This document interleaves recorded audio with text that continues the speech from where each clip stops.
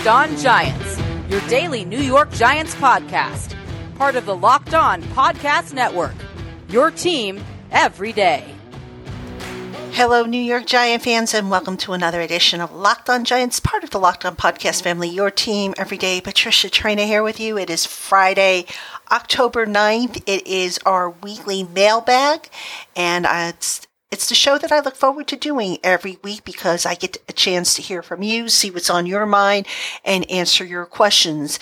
And this episode, in part, is brought to you by NFL Game Pass. This season, get football on your time with NFL Game Pass. See all the action from every game and with full replays. You can also replay an entire game and catch all the plays in just 45 minutes with condensed games. Go to NFL.com/Game Pass to start your free trial today. NFL Game Pass, where football never stops. All right, so as promised, we are going to do a mailbag today. We have some questions that came in via Twitter. We have some questions that came in via email. So I'm going to get through as many of these as I can. And we're going to start off with the email questions that were sent to lockedongiantspodcast@gmail.com. We're going to kick it off with John Schneier, who actually wrote last Friday. So I've been holding this question. Wants to know, do you think the league will do anything for the teams like the Giants who started the season with new coaches, but because of COVID, lost the opportunity for the extra live practice time with teams with new coaches are afforded?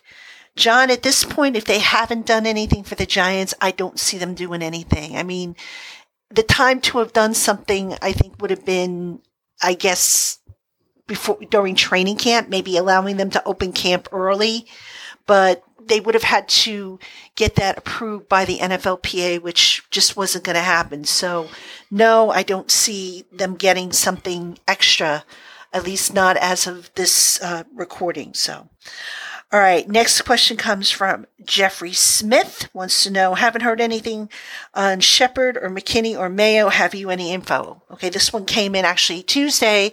And since then, David Mayo has been designated to return. So the 21-day window on him started Thursday. And he's actually eligible to return as soon as Sunday if he is medically cleared. And if he is, of course, they will have to clear a roster spot for him. So we'll see if they do that.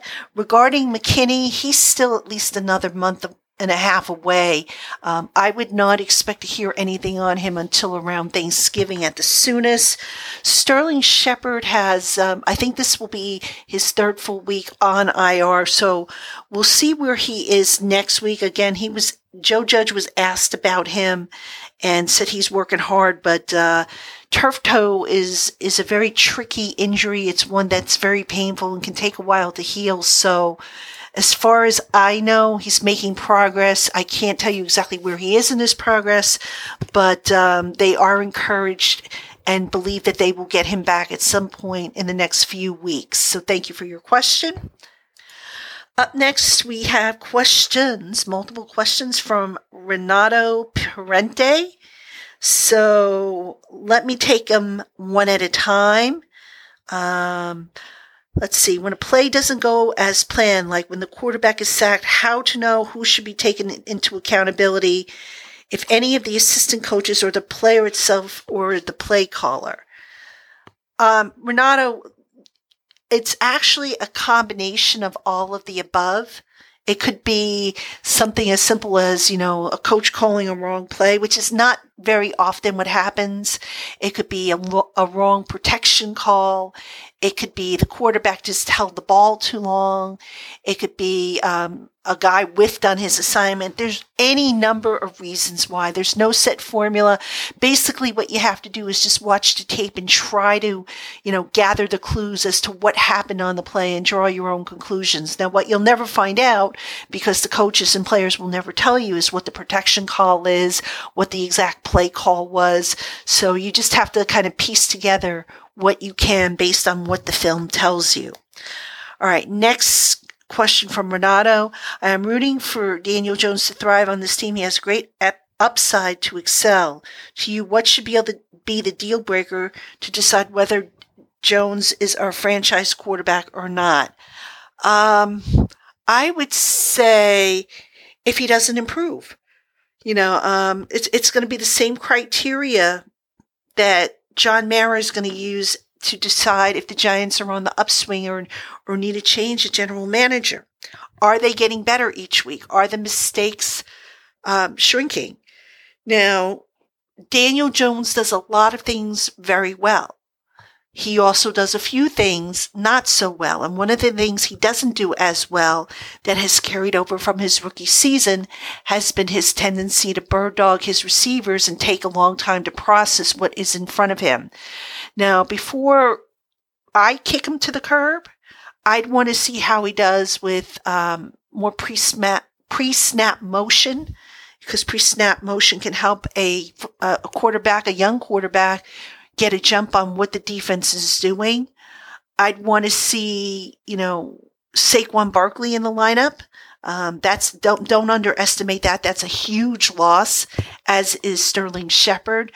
So I just don't think, they're going to give up on Daniel Jones this year, regardless of what happens. I think, he would really, really have to regress. And I know it looks like he's regressed, but there are things that he does well. Like I said, I'd like to see him expedite the mental processing, and that's only going to come, you got to remember, he's in a brand new offense that he's really been running for 7 weeks now, if that long, 8 weeks. He's still learning it. He's got an inexperienced center in front of him who's still learning it. So it's going to take time. And if you go back to what Joe Judge said a while ago, he basically inferred that these first 4 games of the season are kind of like preseason games. So there was a lot of, rust to knock off. There was a lot of bumps to smooth out, wrinkles to smooth out. So let's see how the Giants do over the next 12 weeks or so, if they can overcome some of the problems they had early on. Okay, your next question and last question is, I know you don't like doing predictions on what our win record will be, but looking at the current roster and some realistic scenarios of early pick in 2021, what players should we go after? You're right, Renato. I don't like to go that far ahead. I couldn't even tell you right now, other than maybe Trevor Lawrence, who's in the draft next year. So save that question for me till the end of the year when I start looking at draft prospects. Right now, I'm just, my hands are full covering this team on a daily basis, to where I just don't have the time to look at college football the way I should. So I'm sorry, but I promise you, if you ask me that question later on in the year, I will circle back to it. I will say this, though. I would like to see them get a receiver, a true number one receiver for Daniel Jones. I don't think he's ever really had that, and I think that would make a really big difference in his play if they can pull that off.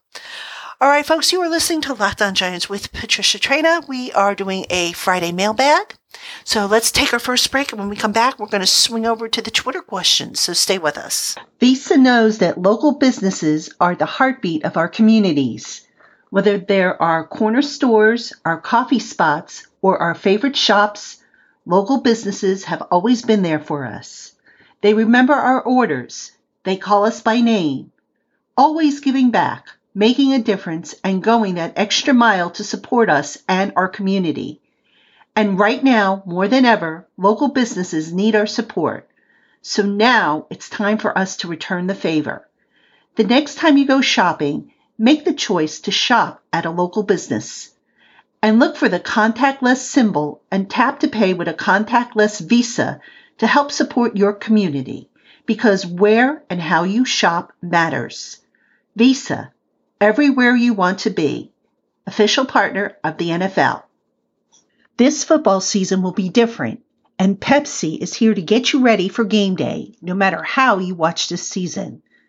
Pepsi is the refreshment you need to power through game day and become a member of the League of Football Watchers.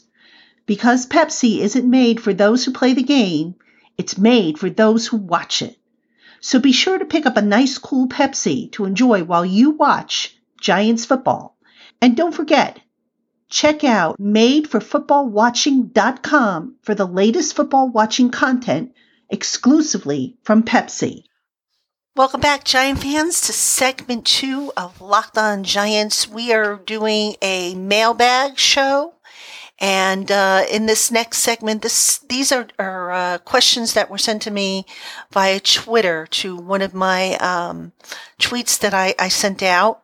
And a lot of these have to do with Daniel Jones, so I think some of them might even be overlaps to what we did in the first segment, but let's go through them and see what is on everybody's mind.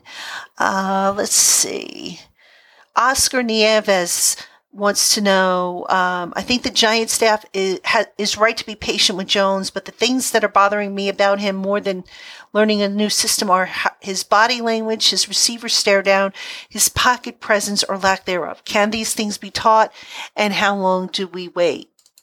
So, Oscar, I think pocket presence or pocket awareness is just kind of something you either have or you don't have. I don't know necessarily that it can be taught. I know there's been talk about, a timer in one's head, but again, I don't know that, I think that takes a while to develop. I mean, you can't hear footsteps. And once you start hearing footsteps, it takes a long time to kind of reverse that. And I think of, quarterbacks like David Carr when he was with the Texans, when they first started up, even Eli Manning in the latter part of his career when he started to hear footsteps, and it's almost like they become shell shocked. So I don't know necessarily if that can be taught. I think there are probably drills that can be done, but that's just a conditioning thing with your mind. The body language, I think I see what you're talking about. Sometimes Daniel looks like the shoulders are slumped and he looks, defeated. That's just, that could be frustration. That could be any number of things. I don't want to put too much stock into that because that doesn't bother me as much, I don't think. The receiver stare down, that's going to come, I think, when he feels a little bit more comfortable in the pocket. Right now, you can tell he's not comfortable in the pocket. So he kind of, decides in his mind, okay, this is what the play is. This is where, my best option is or my first option is. And he kind of sticks with that. He doesn't, allow himself to deviate too much from what the main option is. And I think that's what gets him into trouble. So I think the more snaps he takes, Oscar, the better he's going to get, the more comfortable he's going to get in that regard. All right, next question comes from Lenny Dela Cruz, who asks, doesn't Daniel Jones have better stats than Eli after their first 16 games? I think he does, Lenny. I think the only stat that he doesn't have that's as good is the interceptions, the turnover rate. But, to compare Eli and Daniel Jones after a year, I never really thought that was a fair comparison because Eli just had so much more to work with. I think he had a little better offensive line in his first and second year. He definitely had better receivers. He had legitimate number one receivers in Amani Toomer, and then later, Plaxico Burress when they added him to the mix. He had, early in his career, he had Tiki Barber, for the running game, and then Brandon Jacobs came in and Ahmad Bradshaw. So I don't know that it's a fair comparison to look at the stats and call it apples for apples, but I do think you're correct. If you're just going numbers to numbers, I think you're right. Daniel has done a little bit better than Eli after 16 starts. Thomas O'Keefe asks, is Daniel Jones a starter or career backup? Has anyone tried to coach staring down his primary receiver, etc.? Thomas, I think Daniel is a starter. I think what people have to remember, like I said in the previous segment, and I said before, it's a new system, and I just remember Daniel having taking a little while to grasp what Pat Shurmur was initially teaching, and then ultimately he got it and he played better, if you remember, as the year went on. I think in this system what's going on is, there might be a little shell shocking involved here with the offensive line. The pass protection has been better but not consistent. I also think that Daniel doesn't allow himself to really think about his second and third options. So like I said before in the previous answer, it's like he gets a play and the play might have 3 options. And I think, when he goes through his pre-snap read, he kind of makes up his mind what he's going to do beforehand. And because he's made up his mind, he then locks in on the guy and doesn't really give that, look at the options 2, 3, and if there's a 4th option. That's what I think is getting him into trouble. That's just something he has to work at. It's like, if you're driving a car and you come to a fork in the road and you say to yourself, come hell or high water, I'm going and taking the left side. And you don't even bother to look at the right side to see what, that, oh, look, there's no, cliff that you're going to go off of if you, take that side versus the left side that you've already made your mind you're going to go down, and lo and behold, there's a cliff and you're going to fall off the cliff. I think that's what's happening with Daniel, and he just has to become more comfortable within the scheme to where he's thinking less and reacting more would be my guess there. All right, next question comes from NYG8881. If sticking with Daniel Jones, should wide receiver be a priority in the draft or focus on offensive line again? I'm going to say receiver. Depending on where they draft, of course, if they're drafted in the top 5, there would have to be a really blue chip receiver. If there is not, I would look to trade down and recoup some of the draft picks that they're not going to have. They don't have a 5th and a 7th. I would also look to see about getting, like an extra day 1, day 2 group of picks if I could. But I definitely think you want to add a receiver. I don't know that they really have a number 1 receiver right now on this team. All right. Next question comes from KJ LaFaso, who asked, why doesn't Jason Garrett use more rollouts with Jones? Also, why haven't we seen many screen passes to slow down the rush? Probably because, for your second question, the Giants haven't done as good a job blocking the screen. And you combine that and also Saquon Barkley being removed from the equation. I mean, he was the guy who was really going to factor into that screen game. And I think that factored, is a big reason why the Giants are not, using screens to slow down the pass rush. Now, I think they could probably do it with Devonta Freeman. I'd like to see them try it with Dion Lewis. Again, it goes back to the offensive line and their struggles to block for screens. And let's see, the other question you asked, why doesn't Garrett use more rollouts with Jones? I think he's just, at this point, trying to keep it as simple as possible for Jones. That's my impression. Don't make it too complex, especially when, like I've been saying all along, Jones is kind of focusing on the first option in any given play and is not really thinking outside the box and saying, okay, well, if this option isn't available to me, I'm going to go to option B or option C. So that's what I think is going on there. All right, folks, you are listening to Locked On Giants with Patricia Traina. It is our weekly mailbag. Stay with us. We'll be right back with more of your questions here on the Locked On Giants podcast. Hey, Giant fans. This is Patricia Traina, host of the Locked On Giants podcast. And I want to tell you about my debut book. It's called The Big 50, The Men and Moments That Made the New York Giants. And I've sought to create a living history of the top men and moments that have made one of the NFL's charter franchises what it is today. Relive the franchise's 4 Super Bowls. Find out what convinced former general manager Ernie Accorsi that quarterback Eli Manning was indeed the one. Learn about the events that brought the Tisch family into the Giants' ownership lore, and so much more. This 368-page paperback book includes loads of photos and stories of some of the greatest Giants in history as told in their own words. The Big 50, The Men and Moments That Made the New York Giants, is now available on Amazon, Barnes & Noble, and wherever else books are sold. So pick up your copy today. And if you like it, please give it a 5-star review. And thank you so much for your support. Welcome back, Giant fans, to segment 3 of Locked On Giants. Patricia Traina here with you, and we are doing a mailbag. best show of the week as far as I'm concerned. And that's no offense to the other great guests that we have on the show, the crossover show and occasional visit by Ed Valentine and anybody else who comes on the show. But seriously, the show is all about you guys. It's about the fans.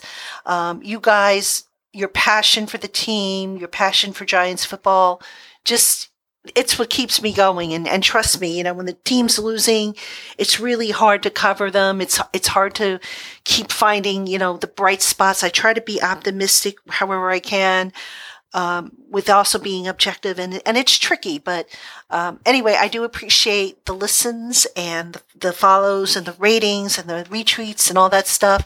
And it is my pleasure to answer your questions once a week here on the mailbag. And as a reminder, if you want to participate in the weekly podcast mailbag, the best thing to do, email your questions to lockedongiantspodcast@gmail.com. This way I know they go specifically to the podcast. And the reason for that is for those who don't know, I also do a weekly mailbag on Giants Country. And that one I've been using the Ask P Train tag and been using my Twitter account. And sometimes what ends up happening is I mix the two up, or at least that's how I used to be. I used to mix the two up, and I'd put questions that were meant for the podcast on the mailbag on the site, and vice versa. So this has been working out really well, and I do appreciate everybody who has followed along and done it this way. All right, a couple more questions, and then we will call it a show. I've got a bunch of questions from, let me see who this is from, this person. It looks like For the Sake of the Widow's Son, Crowned Prince, I guess it is. That's who it looks like. So let me see what he said. Just bear with me a second here. Okay, so he asked if the Giants and Daniel Jones, has another game like he had last week, should they bench him? I'm assuming you mean against the Rams. No, I don't think you bench Daniel Jones. Look, I think I know where you're coming from with this question. Washington benched Dwayne Haskins. And Ron Rivera has turned to, I think, system quarterbacks that he had in Carolina because he feels that they can make a run, in the division being what it's at. I think in the case of the Giants and Joe Judge has, I think, a little better handle on where things are at with the team. And by that, I mean, he inherited this team. It's a brand new team, new players, new personnel, new coaching staff, new everything. So there's a little bit more of a learning curve, a little bit more of a getting to know you type of curve. And I mentioned this in the first segment. I'll mention it again. The first 4 games of this season, unfortunately, were the Giants' preseason. And I say unfortunately because they count against the standings and they're 0-4. And I get it. You don't want to hear that. It's like, look, they had training camp. They should be ready, et cetera, et cetera. The problem is, you watch the Giants, during training camp as we did the media, and you would say to yourself, oh, wow, the offense looks good, and oh, the defense looks bad. And then you'd have to ask yourself, well, is it because the offense was really good and the defense was really bad, or what exactly was it?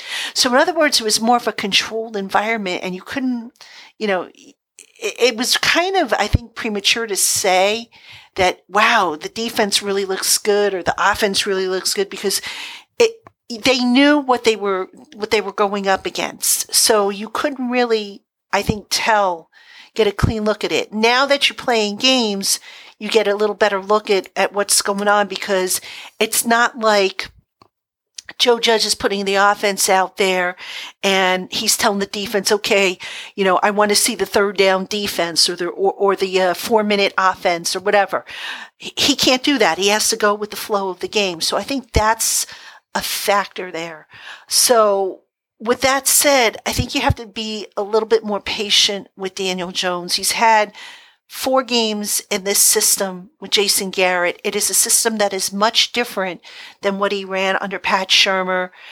You could tell he's not quite at the point where he's thinking less and just doing. And I even remember, a few years ago when when the Giants made the switch from Kevin Gilbride to Ben McAdoo, Eli Manning was a veteran at the time. He had been in the league over 10 years. And even I can remember saying that, it took him a while to get comfortable to where he wasn't thinking as much in the offense and just was going out there and had a feel for it. So on that basis, no, I don't think the Giants are going to bench Daniel Jones if he has another bad game. And, I think you got to stick with him. I really, look, if he's your guy and you believe that he's your guy, you don't put him on the bench. You look at Washington and you ask yourself, look, does Ron Rivera really think that Dwayne Haskins is his guy? Or was that a pick that was, forced on the organization? We don't know the story of that. So I think it's 2 different situations. And I think Daniel's going to be the quarterback for better or for worse as long as he's healthy. Okay, one more question via email. This one comes from Brett Moore. And he asks, let's see, how the Giants, after drafting Eric Flowers, seemingly made the same mistake again with Andrew Thomas, poor hand placement, poor balance, attempts to block, etc. Brett, I don't know that you can say that they made the same mistake with Andrew Thomas. I don't look at Andrew Thomas quite the same way that, maybe you look at Eric Flowers. Eric Flowers he was uncoachable. No matter what they tried to do to fix him, he just didn't take the coaching. And it's very unfortunate because he had talent. And, you speak of coaching, by the way, Eric Flowers, when he came out of college, I think a lot of people thought that he would be a better fit at guard. And for whatever the reason, the Giants never bothered to try him at guard. And guess where he's playing today and doing so well? Yep, you guessed it, at guard. So I think it was a combination of 2 things. It was, Flowers he came out of school and he wasn't really a left tackle like the Giants thought he was. He also, just for whatever reason, he went through how many offensive line coaches? I want to say 3 before they finally, shipped him out of here. So it was a failure on both sides. And I don't think you can say that about Andrew Thomas at this stage of the game. Andrew Thomas, from everything I've heard, is coachable. He works at it. And, his problem is that he's inconsistent. It's not like, every time he's making the same mistakes over and over. It's just a lack of consistency. But he does work at it. So let's cut the kid a little slack right now and give him a break. I'm just not ready to say that he's a bust like Eric Flowers was. All right, folks, that'll do it for today's show. That'll do it for this week's show. As always, I want to thank you for your participation, your letters, your feedback, everything, and especially for continuing to listen. Thanks to you. Last month, we had our best record month ever for downloads, and here's hoping we can top last month. So I want to thank you for your listens, and make sure you tune in next week. We'll have a whole new slate of shows. Until then, have a great weekend, everybody. After the holidays, a little cash goes a long way. The Chime checking account has tons of benefits to help, like fee-free overdraft up to $200 for eligible members, no monthly fees, and thousands of fee-free ATMs. You can even get paid up to 2 days early with direct deposit. Sign up for Chime today at chime.com/goals24. Banking services and debit cards provided by the Bancorp Bank N.A. or Stride Bank N.A. members FDIC. Spot me eligibility requirements and overdraft limits apply. Out-of-network ATM withdrawal fees may apply. Access to direct deposits up to 2 days early depends on the timing of the submission of the payment file from the payer.